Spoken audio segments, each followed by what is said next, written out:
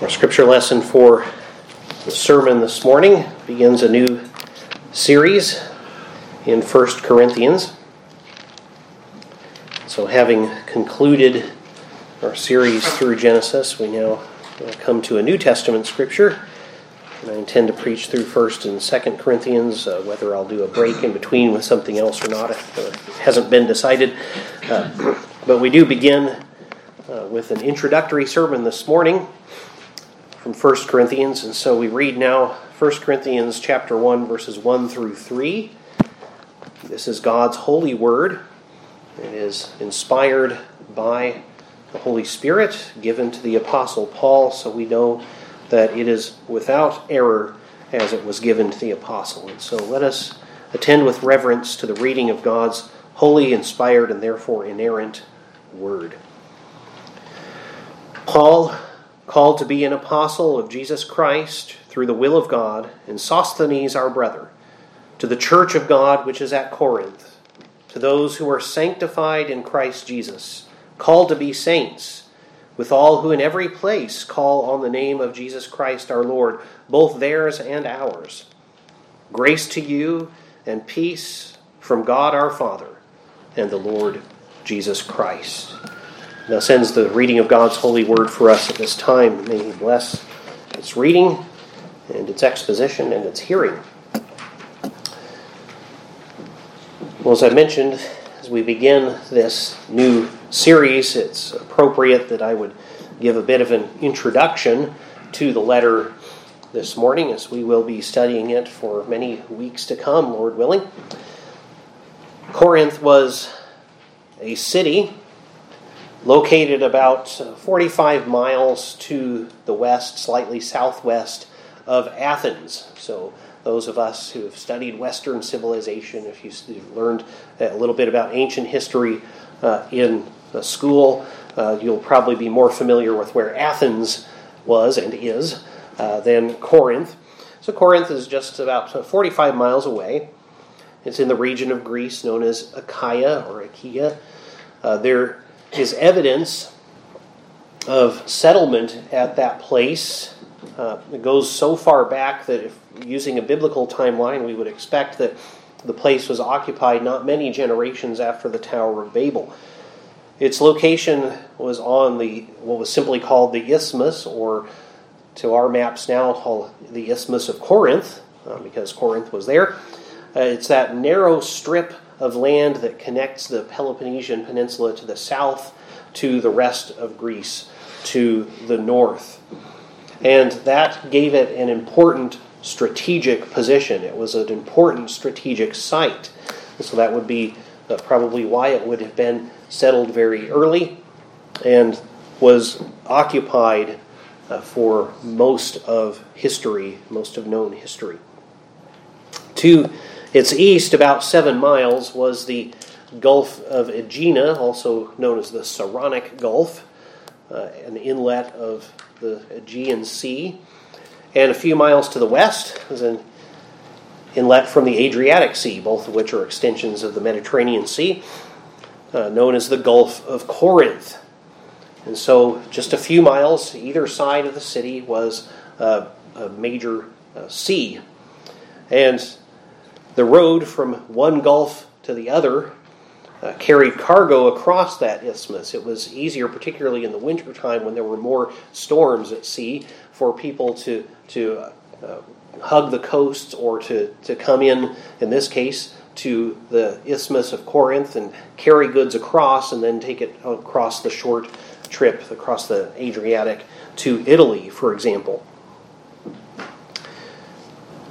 There were even the ruts from cart after cart after cartload of goods that can still be seen in the ground, in the rocks in that territory. And there's some evidence that perhaps they even had some purposefully carved ruts so that standardized carts could all be pulled across, even trains of them pulled by oxen and that sort of thing. Even small ships would be placed in wheeled cradles and pulled across the few miles of the isthmus from one sea to the other. greatly shortening the trip from the Aegean Sea to Italy and the western Mediterranean. So Corinth controlled sea trade from east to west and land trade from north to south in Greece. And so it was a very important and wealthy place to be. By 600 BC, Corinth was one of the wealthiest and most powerful cities in all of ancient Greece. Unlike other Greek city-states, it managed to keep much of its prestige and prosperity until the Roman period. It sided with Sparta against the city of Athens and their allies in the Peloponnesian War, which lasted from about 431 BC to 404 BC, and so it came out on the winning side. We tend, because of their ancient democracy, to root for Athens when we read about them in ancient history, and sadly they didn't always win. And that really saw the great decline of Athens as any kind of influential power, except in terms of education later than that. After Greece came under the rule of Philip II of Macedon, he made Corinth the headquarters of his Hellenic League. Hellenic is just from the Greek word for Greeks. So this is the Greek League. It also came to be known as the League of Corinth because this was the headquarters of that league. He died shortly after establishing it, and his son Alexander the Great governed that Hellenic League thereafter. The same year that the Romans conquered Greece, 146 BC, an uprising against them occurred in Corinth shortly after their conquest. And so that same year, again 146 BC, the Romans destroyed the city. They destroyed its walls. They left it unoccupied until Julius Caesar rebuilt the city in 44 BC. So a little over 100 years, the site was left unoccupied for the first time in many centuries. And when Julius Caesar rebuilt it, he made it a Roman colony. This is a phenomenon we see in Roman history because, according to Roman law, a man who served out his full term as a soldier in the Roman armed forces, if he wasn't already a citizen, became one, and was to be given a parcel of land to farm and to make a living from. And after many generations, they ran out of parcels of land to give away in Italy, and so they had to start giving them away in their conquered territories, and they would establish places as Roman colonies, a place where retired soldiers could settle, and that would attract other Roman citizens then as well. So it became the capital of the Roman province of Achaia, and there were really four major attractions that would draw people to Corinth. One was the preferred status that it had as a Roman colony. Being a Roman colony meant that it had certain privileges that other cities didn't get. That, of course, drew the retired soldiers and other citizens of Rome, but even other people who weren't citizens, because they would sort of get the trickle-down effect of all of the benefits of being a city that was full of Roman citizens. A second attraction was it controlled, again, those prosperous trade routes by land and sea. The city, therefore, became associated with business and, in many cases, with greed in many people's eyes, though it certainly did attract legitimate business because it was just a good place to do business on trade routes. We know that Paul's friends, Priscilla and Aquila, were actually from Rome, and they were expelled from the city because Aquila was Jewish, and Claudius expelled the Jews from the city probably because of some controversy going on among the Jewish community due to the hostility against the gospel. And so when expelled from the city, Priscilla and Aquila settled in Corinth for a time because that was a good place to do trade. That's pretty likely to be the reason they would have come there. A third thing that drew people there frequently was the Isthmian Games. We have heard of the Olympics, of the Olympic Games. There was a rival to the Olympic Games. That was the Isthmian Games that took place there at Corinth on the Isthmus. It's a hard word to say over and over again. But I believe it was every 3 years that the games took place there in Corinth, either every 2 or 3 years.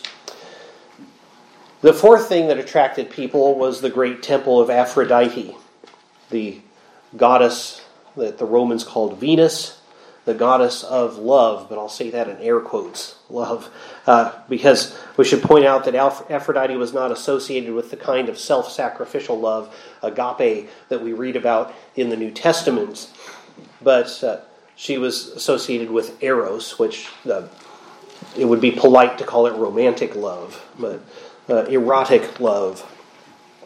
The temple housed over 1,000 priestesses, and I'll say that in quotes as well, because these priestesses were actually prostitutes. Corinth became so associated with corrupt morals that to say that someone was Corinthianized was a way of saying that he or she practiced frequent immorality. To be called a Corinthian woman was essentially a nice way of saying you were a prostitute. Kind of like saying someone's a lady of the evening. Right? There were even contexts where to be called a Corinthian man meant you were somebody who liked to visit those Corinthian women. Out of that cultural environment, you and I might look at it, we would look at it kind of like maybe Las Vegas is viewed today. It might be something similar to that. Sin City, right? But it's out of that cultural environment, the Lord saw fit to claim many people for his kingdom. I'm glad to know that our denomination has a thriving congregation in what would be the Corinth of our day in Las Vegas, right? But it was out of that cultural context, that environment, the Lord claimed many people for his kingdom, proving, as Paul writes in Romans 9:16, it is not of him who wills, nor of him who runs, but of God who shows mercy. If we were thinking in purely worldly terms, you might think, well, that's the last place where a church would thrive. And yet, it did. That doesn't mean it didn't have its problems, as we will see in this letter. There were a great deal of challenges that came about from being in such an environment. And the church always has the temptation of being influenced by a culture like that around it. But in Acts 18, verses 9 and 10, Jesus said to Paul of the city of Corinth, "Do not be afraid, but speak, and do not keep silent. For I am with you, and no one will attack you to hurt you, for I have many people in this city." He already claimed for himself many people in that city, so he told Paul, go there, preach the gospel to them, so that they will, as we'll see as this letter unfolds, so that they will then respond in faith to that gospel. As Luke records in Acts 18, Paul arrived in Corinth while on his second missionary journey. So we put this probably around AD 50 or 51. And Luke tells us that Paul began preaching Christ, as he often did. If there was a synagogue in the city, he would go to that synagogue. And so he began preaching Christ in the synagogue. There was one in the city of Corinth. And he quickly gained converts, including the ruler of the synagogue. So that would be sort of akin to the pastor of the church. And so right away, the ruler of the synagogue, a man named Crispus, was converted to Christ.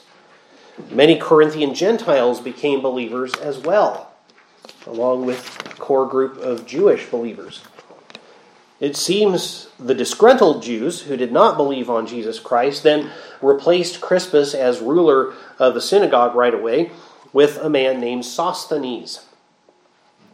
By the time Paul had been in Corinth for a year and a half, Gallio was the man who was proconsul, the governor of Achaia, the region that Corinth was the capital of.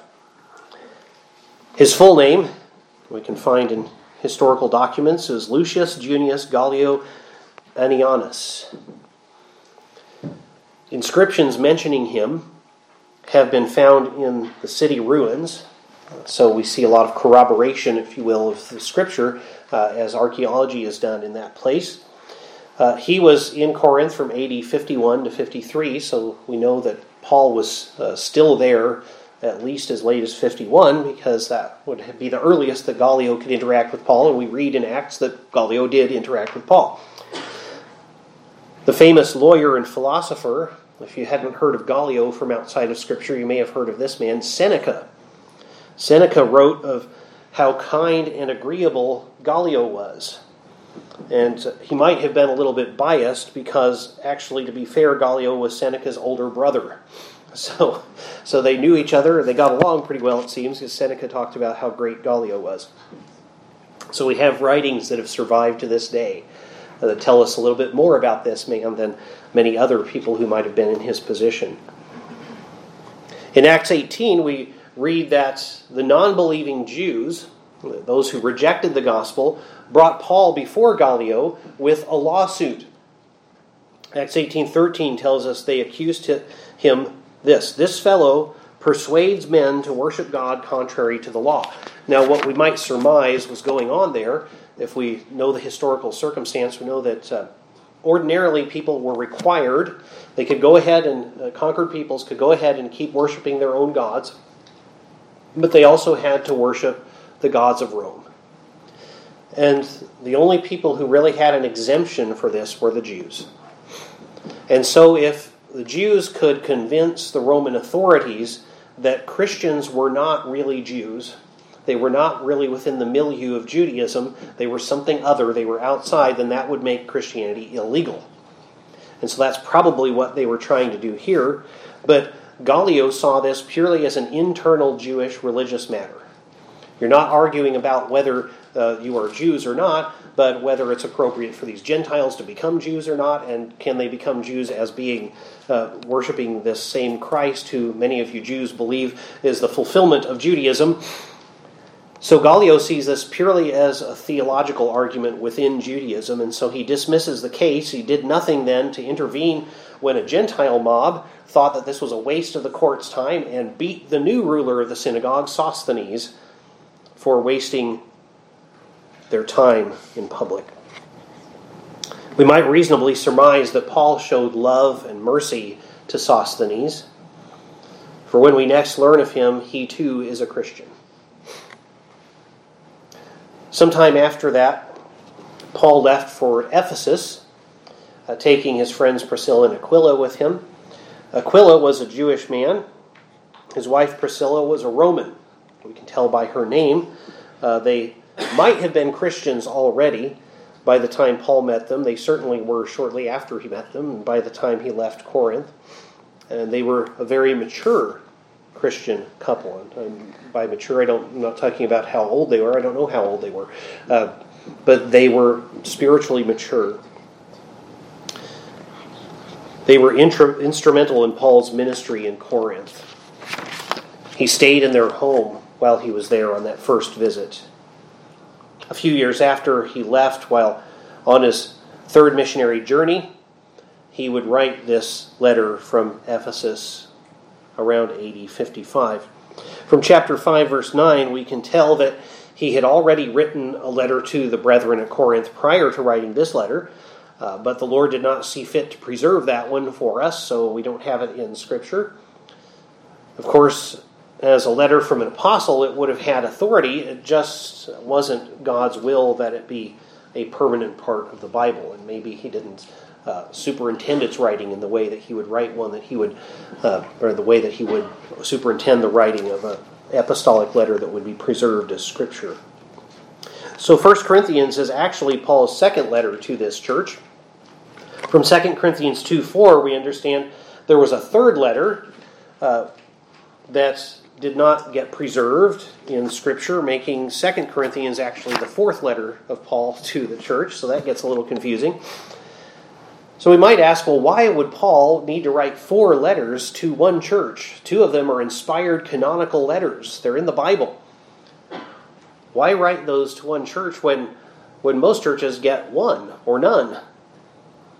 You know, we've got 1st and 2nd Thessalonians, but otherwise everything's a separate letter to a separate church that we have in the Scriptures. And in the New Testament, we don't have very many churches that have letters from apostles preserved. So why did this church get 4 letters and 2 of them inspired Scripture? Well, the church at Corinth clearly had some major problems. From 1 Corinthians, we see that the congregation was divided over petty, unbiblical things. It was also being influenced by the immoral culture around it. So the immorality of the culture of Corinth didn't keep God from planting a church there, but it nevertheless did present challenges to the church. There were people that were confused about how to engage that culture, dealing with sexuality, with church discipline, with marriage, with questions of worship, and even the reality of resurrection. There they are in a cultural environment where Greek philosophy was upheld as the greatest pinnacle of human learning, and so things like resurrection were deemed ridiculous.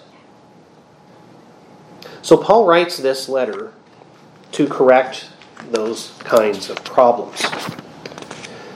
He first establishes his authority to write such a letter. Paul, called to be an apostle of Jesus Christ through the will of God. God made Paul the apostle of Jesus Christ. Christ himself chose Paul for this office and gave him this authority. So Paul's establishing that right away. An apostle literally is a sent one. That's a messenger. There are different kinds of messengers. In fact, we're going to learn in a few weeks time. Actually, we'll have the intervention of the time when we have the Lord's Supper and things. But in a while, down the road, we will be learning about a type of messenger known as a herald. And that's how Paul talks about the message of the gospel. That is a message of a herald. That the herald just shows up in the town square and proclaims, "This is what the king says." And he doesn't do anything to try to persuade people to believe. He just tells them this is what the king says. And that's how we're to treat the gospel. We don't mess with it. We don't change the message. We don't water it down. But an apostle is a different kind of messenger. It's one with the authority of the one who sent the message. And so he can actually give the message and implement the things that need to be done to obey the message. We also read of Sosthenes here in this introduction. He's next mentioned. It's likely that he is the secretary who wrote down the letter as Paul dictated or who copied it out for him. The latter part of verse 1, "and Sosthenes our brother." And this very likely is the man who was the former ruler of the synagogue in Corinth. So by this time, 2 rulers of the synagogue at Corinth are now Christians. Now a Christian, he's laboring with Paul in Ephesus, it appears, from where Paul wrote this letter. It would be meaningful that his name would be in the opening greeting of the epistle. Paul has lots of other companions with him, but in the opening greeting, he sometimes puts the name of someone who was beloved by that congregation. And so this would make sense if this was the man who used to be the ruler of the synagogue, who even was involved in trying to get Paul prosecuted before the Romans, and then now he is a brother in Christ. What a statement that makes. Paul addresses the letter to the church of God, which is at Corinth, to those who are sanctified in Christ Jesus, called to be saints, with all who in every place call on the name of Jesus Christ our Lord, both theirs and ours. Notice several things Paul emphasizes here. First, he emphasizes the church of God, which is at Corinth. No true church is the church of a mere man or a mere movement. And that's going to be really important as we see what the problems are in this letter. The first problem Paul is going to deal with is the problem of factionalization. The congregation here has been divided into parties, naming themselves after their favorite teachers.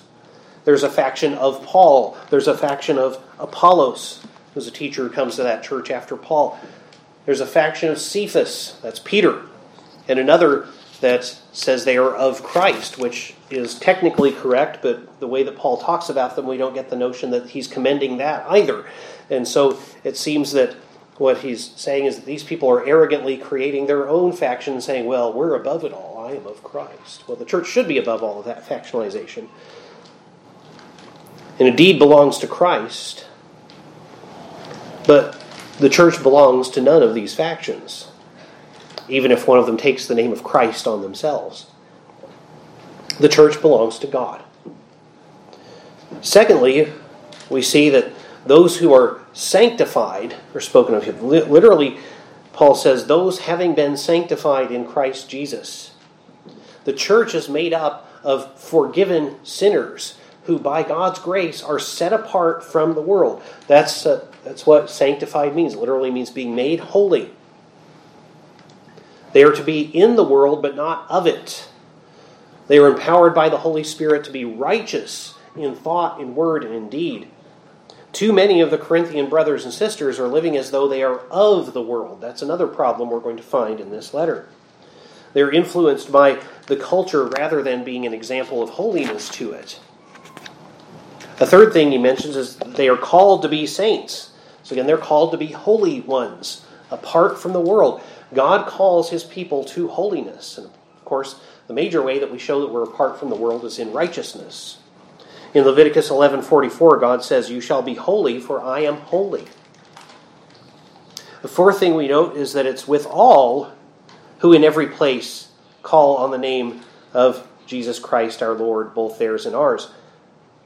Here's a church that is factionalized, a congregation that has sort of cliques in it, where it's kind of like some high school in a movie, right? Where there are the skater kids over here, there are the cool kids over here, there's the rocker kids over here, and the sporty kids over here, and they never really mix. That seems to be something like that is going on in this church. And Paul's emphasizing that a church is to be unified. He's talking about here the universal church as well. You're unified with all who in every place call on the name of Jesus Christ, our Lord, both theirs and ours. There's this emphasis of unity there in Christ. The church is to be unified under the common lordship of Jesus Christ. In John 17:11, Jesus prays to the Father, "Keep through your name those you have given me, that they may be one as we are one." Sinful and unnecessary factions mar that unity. And no one can say, "It's just me and Jesus. I don't need the church." He is the Lord of all who call on him in faith. So Paul prays for grace and peace for the Corinthian brethren. Verse 3, "Grace to you and peace from God our Father and the Lord Jesus Christ." And notice again, our Father, not just some of our Father, all of our Father. All of us who are in Christ have God as a Father. Only God can overcome these sins which are breaking the church in Corinth, which are damaging its witness. Only God can bring unity where there has been division. And so Paul prays for God's grace and peace to be upon them. Only God can bring righteousness where there has been wickedness. The church is God's church. We take away these lessons from this brief introduction to 1 Corinthians. The church is God's church. Christians are sanctified. They are set apart by God from the fallen world and from wicked cultures around us. And we're empowered by the Holy Spirit to be righteous. Christians are called, therefore, to act in holiness. Be holy, for God, your Savior, is holy. And Christians are called to lay aside sinful and petty divisions and be unified in Christ. Be one with your Christian brethren. Let's pray. Lord of all, we acknowledge that the church and every congregation, which is a true branch of your true church, is yours. It is not ours. It does not belong to us or to any one of us. But it is your church, that you have set us apart from the fallen world by your grace. So we ask that you would empower us to live holy lives, to lay aside any petty and sinful divisions, that we might outwardly live out the true spiritual unity we have in Christ, who alone is King and head of the church, and in whose name we pray. Amen.